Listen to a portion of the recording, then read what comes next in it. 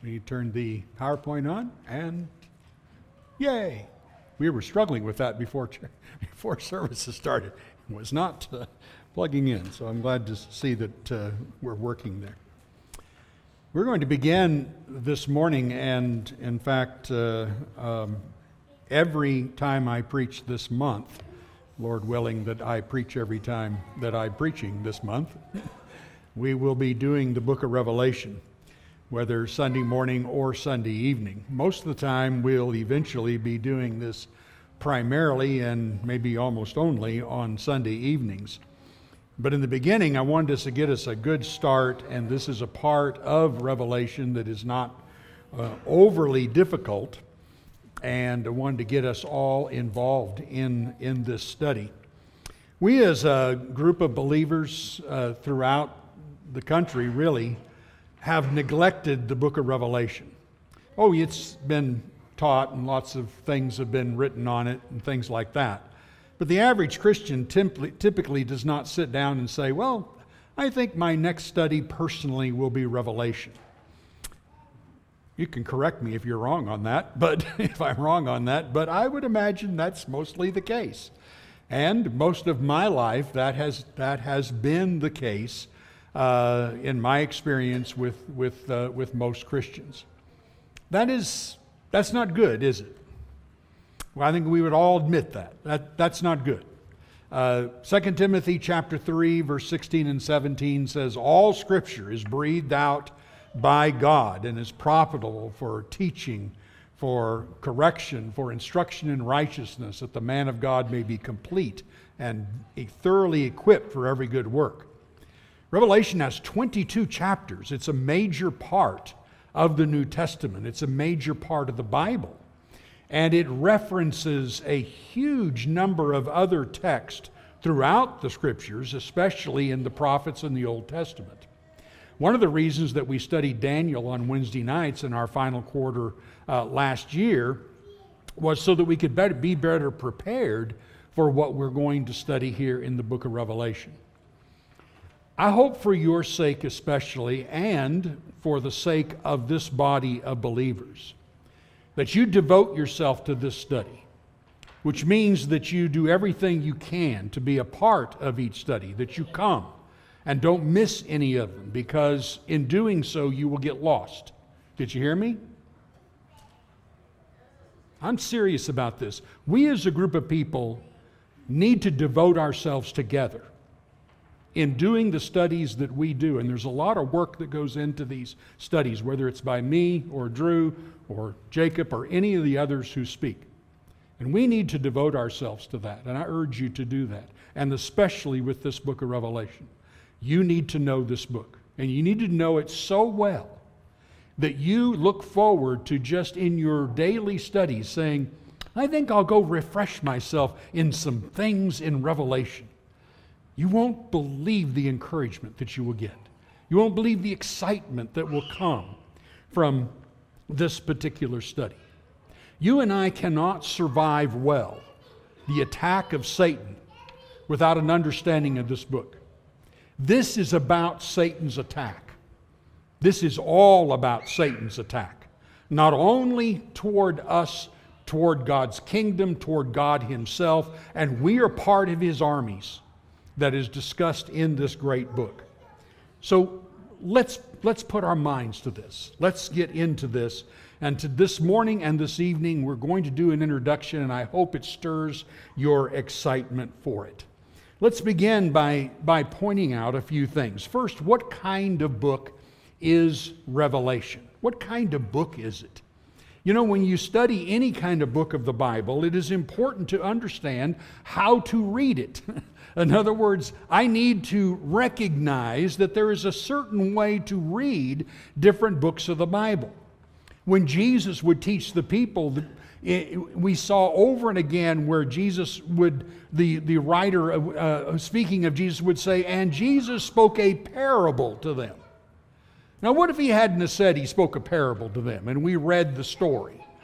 We would have read the story of the sower and we'd have said, that's interesting, let's go on. No, this is a parable. I'm supposed to learn something out of this story. It's not just about somebody who threw seed on the ground. It's the same thing with the book of Revelation. We need to understand how to read it correctly. There are dozens and dozens of preconceptions about the book. When we enter studying the book with a preconception, then we're going to get messed up. We need to accept how the writer tells us to read the book, and that's where we want to begin this morning. So John actually tells us that there are three things. There's three descriptions that he gives on how to read this great book. First description is given right there in verse 1 when he simply says, the revelation of Jesus Christ. And so you look at the word, of course, revelation. And you see how John even describes this as a revelation in verse 1 when he says, which God gave to him to show to his servants the things must soon take place. He made it known by sending his angel to his servant John. So you notice the lineage, you notice the chain of command here, so to speak. You have God giving it to Christ, Christ giving it to an angel giving it to John, and John revealing it to to the servants of God. There is a chain of command. There is a chain of delivering this particular message. It is a revelation. We will talk more about that in a moment. It is revealing, though. And so, secondly, he tells us in verse 3 that this is a prophecy. He says this when he speaks of it, he's blessed the one who reads aloud the words of this prophecy. But when we think of prophecy, how do you hear those words? Oftentimes when you think of prophecy, you're primarily thinking of foretelling something. But actually throughout Scripture, anytime we see the word prophecy, we should not think of just simply foretelling something in the future, but we should think of forthtelling. In other words, a prophet is simply, as we read in the book of Exodus, a mouthpiece for God. And so when Moses spoke, he was a prophet. He was a mouthpiece for God. And Moses spoke of things past, things present, and things to come. That's what a prophet does. And so this is a prophecy. He will speak of things that past, and things that are to come. All of those ingredients then are there in the prophecy. If you compare that to chapter 1 and verse 19, he gives us a very clear understanding of that. Write therefore the things you have seen. Notice the past tense. Write the things you have seen, those that are, notice the present tense, and then those that are to take place after this. That's a great definition of what revelation does. Now, John, I want you to write the things you've seen, the things that are going on now, and I want you also to write about the things that you're about to see that are going to take place after this. Secondly, it's important that we do not want to approach this book thinking, okay, God is going to give us a history of the world until the end of time. That's very common today. When I was growing up, well, I remember the preacher using the book of Revelation to tell a history of the Roman Catholic Church and all that came out of that. And that he had it all down pat throughout the book of Revelation. And of course, my first thought was, how in the world did that help the people of the first century to whom it was being written? Well, it didn't. It would have had nothing to do with them. And so let's keep this in context and understand that there is a message to the first century Christians as we read the book. This is not just God saying, I'm going to tell you of the history of the things to come. That is not His purpose. And also, we need to understand that when you see these first few words, notice that in verse 3, he says, blessed is the one who reads aloud the words of this prophecy. You know, the older version simply said, blessed is the person who reads this. And we would read it and we would think, oh, it's a blessing on each of us who take our Bible and open it and read it. Well, there's certainly some truth to that. But he is speaking about the reader to the congregation. In this day and time of the first century, only about 15% of the population could read or write. And so every church had a reader. He would stand up and he'd take the letter that had been given and he would read it to the church. So we need to think of this as a letter that was being read during worship to the congregation. Can you imagine if I stood up this morning? I thought about it. Stood up this morning and said, we are this morning, the lesson is, I'm going to read to you the book of Revelation. Now, some of you would have thought that was cool, and some of you would have thought, oh goodness, let me out of here. and I understand. We're not accustomed to concentrating about and just hearing, are we? Might have been all right if we had a cartoon going on behind us showing all the pictures of Revelation as I was reading. That would be a little more interesting for most of us because that's what we're accustomed to. But this is something that was done in worship. It was done for comfort. It was done for instruction. And it certainly was done also for warning these Christians. And then thirdly, John says this is a letter. Look at verses 4 through 6. John to the 7 churches that are in Asia. And grace to you and peace from him who is and who was and who is to come, and from the 7 spirits that are before the throne, and from Jesus Christ, the faithful witness, the firstborn of the dead, and the ruler of the kings of the earth. And so you notice this is a typical way a letter starts, isn't it?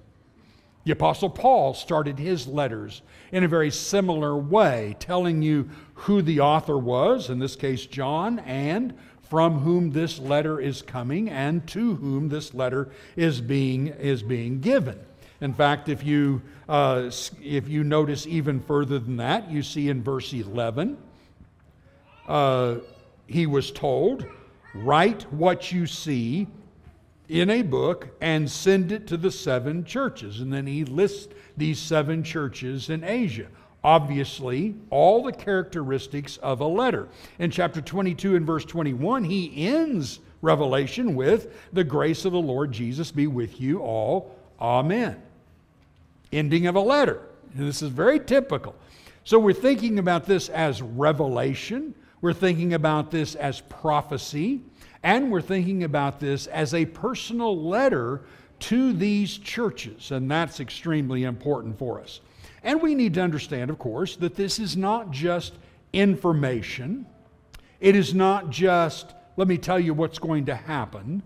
There are also commands in this book. Notice verse 3, when he gives a blessing at the end of the verse, for those who hear and those who keep what is written in it, for the time is near. And so there are things in the book that need to be heard and need to be assimilated into us and kept. There are commands in this book. And so all of this should be part of how we're thinking when we read this. And we need to note too that this letter is not simply written to the 7 churches that are listed. It's written to them, but not exclusively to them. We know that because at the end of every single one of the personal messages in chapters 2 and 3, the Spirit says, he who has an ear, let him hear what the Spirit says to the churches. If you have an ear to hear, whether in that time or that time on and to this day, we are to hear what the Spirit says to the churches. So that is extremely important. Okay, so what is the purpose? What should we be looking for that is the purpose of then this great book? First and foremost, we need to talk about the word revelation. Greek word for revelation, apocalypsis, and you recognize that because we get from that our English word apocalypse. And when you think of apocalypse, what do you think of? Well, you know, I think of Bruce Willis in a movie where the meteor was coming to the earth and it was going to blow it up. That's apocalypse.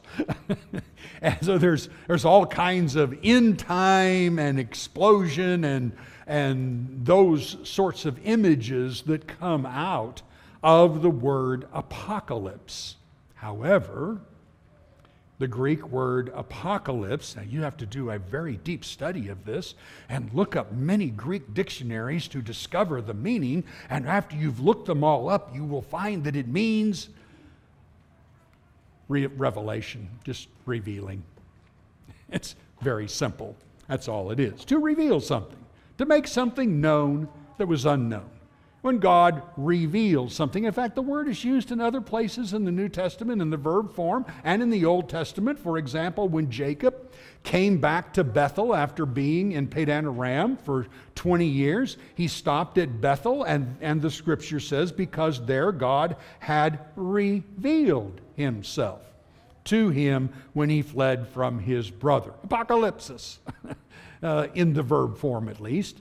And so there you have that. Paul in Galatians 1:16 makes reference to how that God had revealed his Son to me.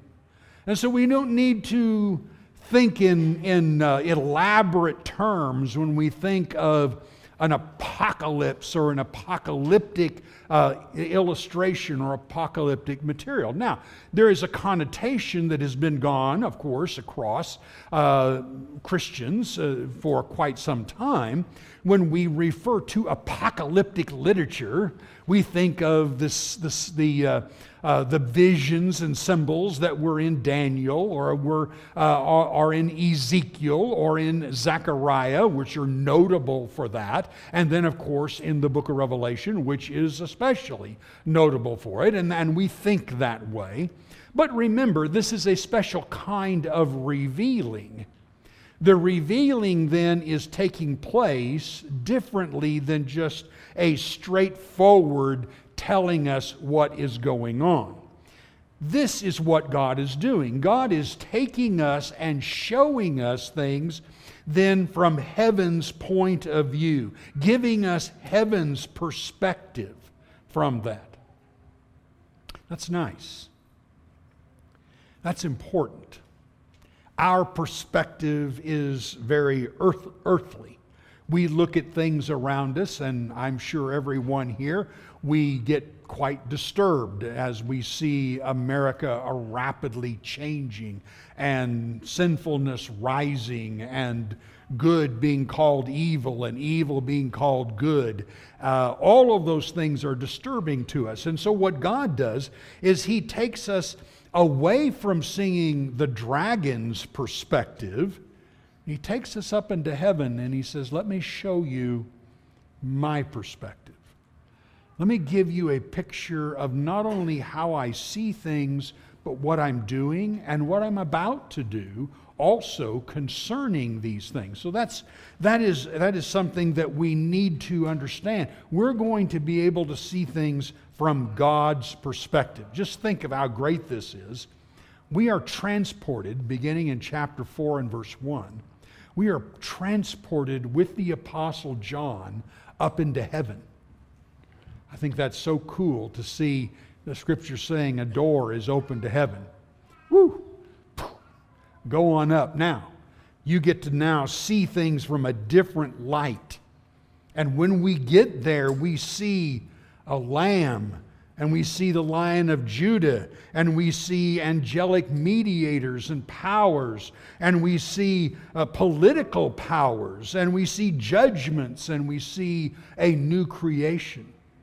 Everything is different than what we were seeing down below, and especially we're seeing that God is in control and that God is active and God is not on vacation. He's not sleeping. He's not unaware of what is going on in their lives or in our lives today. He's not unaware of the political climate. He is not unaware of who's leading and ruling in various nations. He's quite aware of these things, and He's working these things all to His glory. And it is not something that we need to be disturbed about. And finally, I would suggest that the purpose of Revelation is to cause us to conquer. God has guaranteed us in the book of victory. But He's also challenged each and every Christian to conquer, or as the old version would say, to overcome. And at the end of all 7 messages to the 7 churches, He uses those terms. To him who conquers. There is a conquering aspect of this. There's a winning aspect that each of us as Christians have a responsibility then to do. And the book of Revelation is helping us to be able to do that conquering. So very significant. And then, thirdly, let's talk a little bit about the symbolism in the book of Revelation. You will notice that in verse 1 that most of the Bibles that you're using, maybe here, would say at the end of verse 1, He made it known by sending His angel to His servant John. But if you're reading any of the translations I've listed up here, King James, New King James, American Standard, Holman Christian Standard, all of them said He sent and signified it to His servant John, by an angel to His servant John. Now that word signified just means to make known, yes, but it is also a special word that when used by the Apostle John has a greater meaning than to just tell you something. We know that because in the book of Revelation, John uses many words and phrases that he also used in his gospel and in his letters, 1st, 2nd, 3rd John, and he uses them also in the book of Revelation. So in this idea here, signified, from that is the same derivative of the word that is translated in the Gospel John as signs. Now we've studied the first 8 chapters of John in the sermons that I've done last year, planning on continuing that soon, but for now, we're taking a break, but I wanted you to be reminded, what's a sign in the Gospel John? Well, you say it's a miracle. Oh, but it's not just a miracle, is it? It is a miracle that I'm supposed to see past the event itself and understand that there is a greater message than just, wow, He multiplied bread and fish to 5,000 people and fed them. There is a greater message. In fact, Jesus goes ahead and tells us the greater message. I am the bread of life. If you thought that was something, you need to see what I can give you spiritually. So there is a greater message. The same thing is true when John uses this word, signified, in the Greek, when he uses that word to say how this letter is being revealed. It's written in signs and symbols. I'm not supposed to see the sign or the symbol or the image and simply go, wow, that devil is really ugly. He's a dragon with 7 heads and 10 horns and a bifurcated tail. That's cool. Let me draw a picture. No, we're supposed to see something. A message is given by that. And so in all of these things, then, we're not going to read the book of Revelation with the idea of these symbols and signs are literal things. He is giving us pictures of greater messages. You should think about it more in the idea of poetry. Poetry has that, doesn't it? There's elaborate words that give connotations of pictures in our minds, that impress our hearts, that move us, that bring us to tears, that cause us to be more involved in the message instead of just a direct statement. Same thing with when you watch a Chinese parade. Very similar, isn't it? All these crazy creatures are going down the road, and we don't just stop and just say, well, let's examine the details of each of those things. No, he's saying there's a picture here. There's a symbol that you're supposed to see as you look at the whole, so we don't get too involved in simply some of the details that are seen in the picture that is given. So, for example of this, Satan, as we've mentioned, is pictured as, I don't know how many of you have ever thought about this when we were reading Daniel, but Satan is pictured as a dragon, and his allies are pictured as beasts, gaudy beasts, terrible creatures. And you saw it in the book of Daniel. Now, what did the Babylonian Empire look like? And then what did the Persian Empire look like? And then what the Greek Empire, and what the Roman Empire? All of them had beastly images.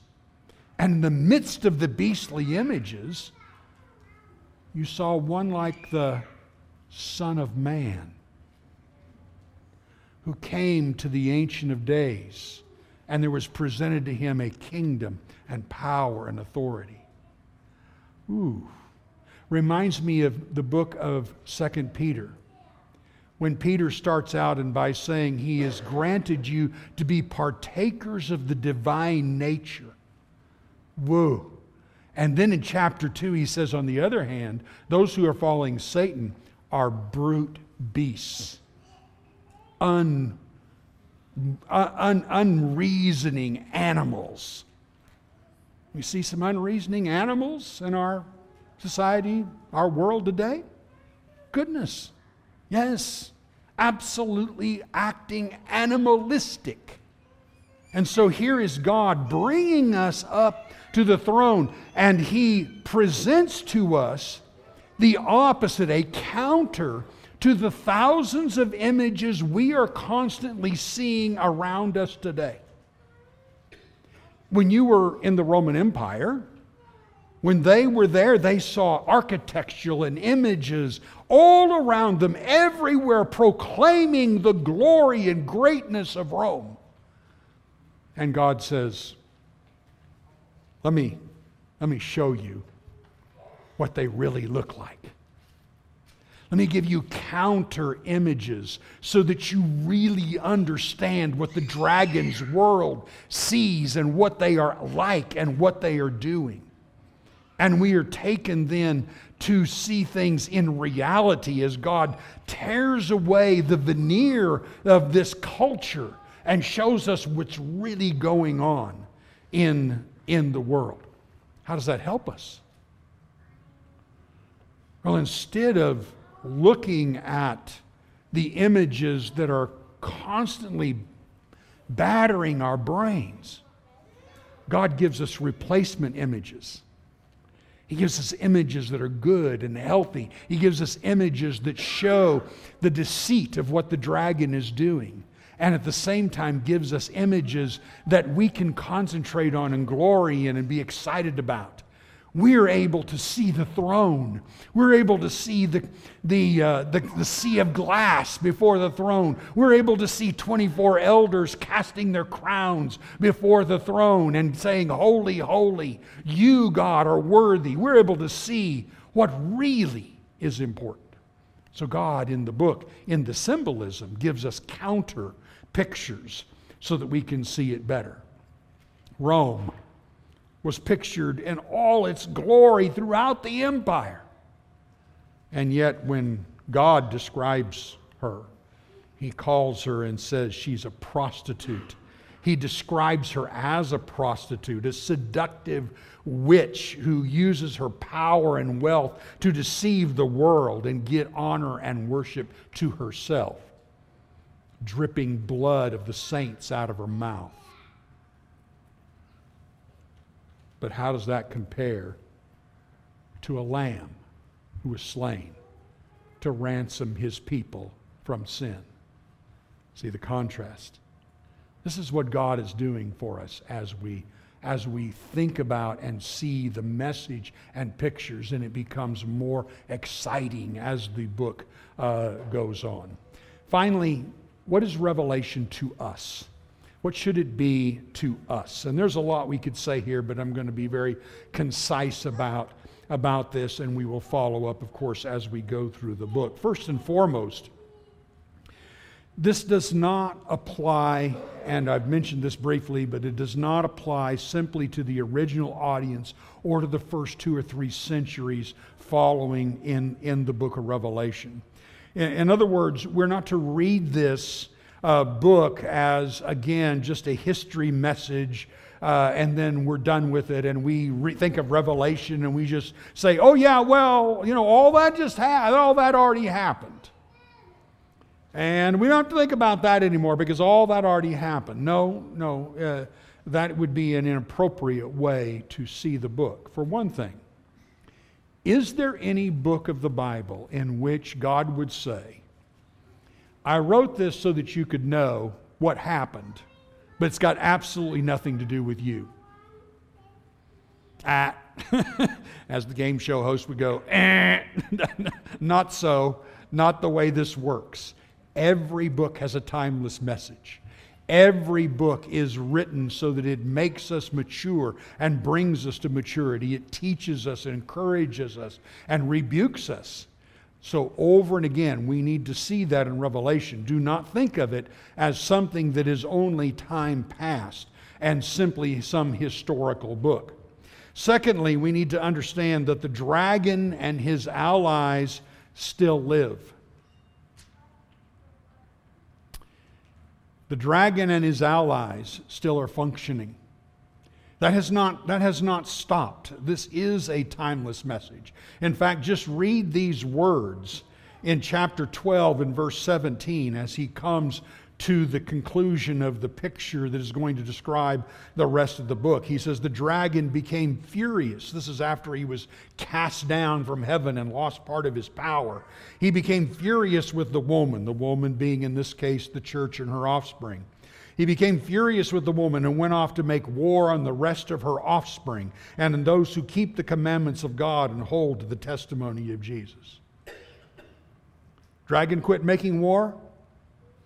Dragon not making war in your life? Uh-oh. Yes. You and I are in a war. That's a strong word. We're in a war. And we need the implements of war to win the battle. We get casual. We get complacent. We think, this is not a big deal. I've got my little pocket knife and I can handle this. I'll do the sign of the Z on that dragon. Yeah, well, right. This is a war of the most powerful individual ever created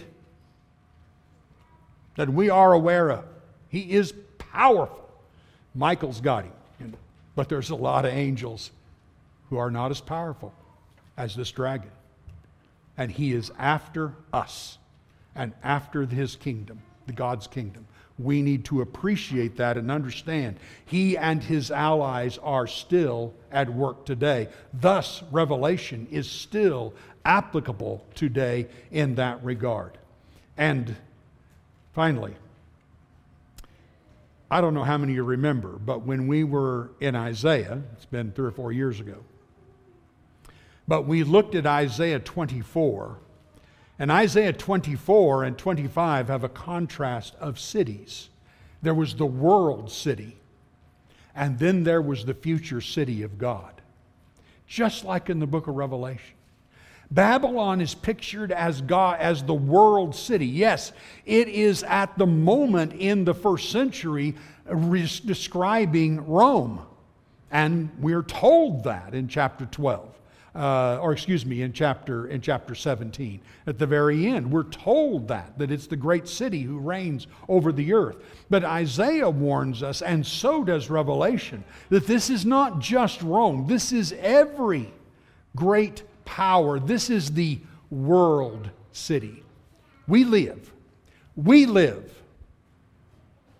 not in the United States of America particularly. We live in the world city. And we battle the world city.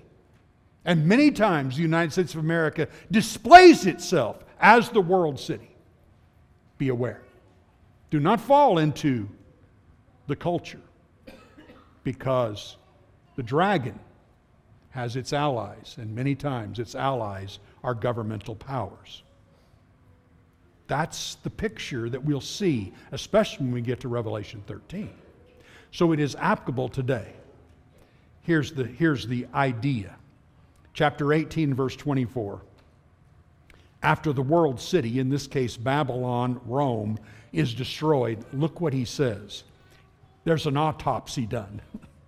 And in her was found the blood of the prophets and of the saints and all who have been slain on the earth. Do you remember Jesus saying similar things in Matthew 23?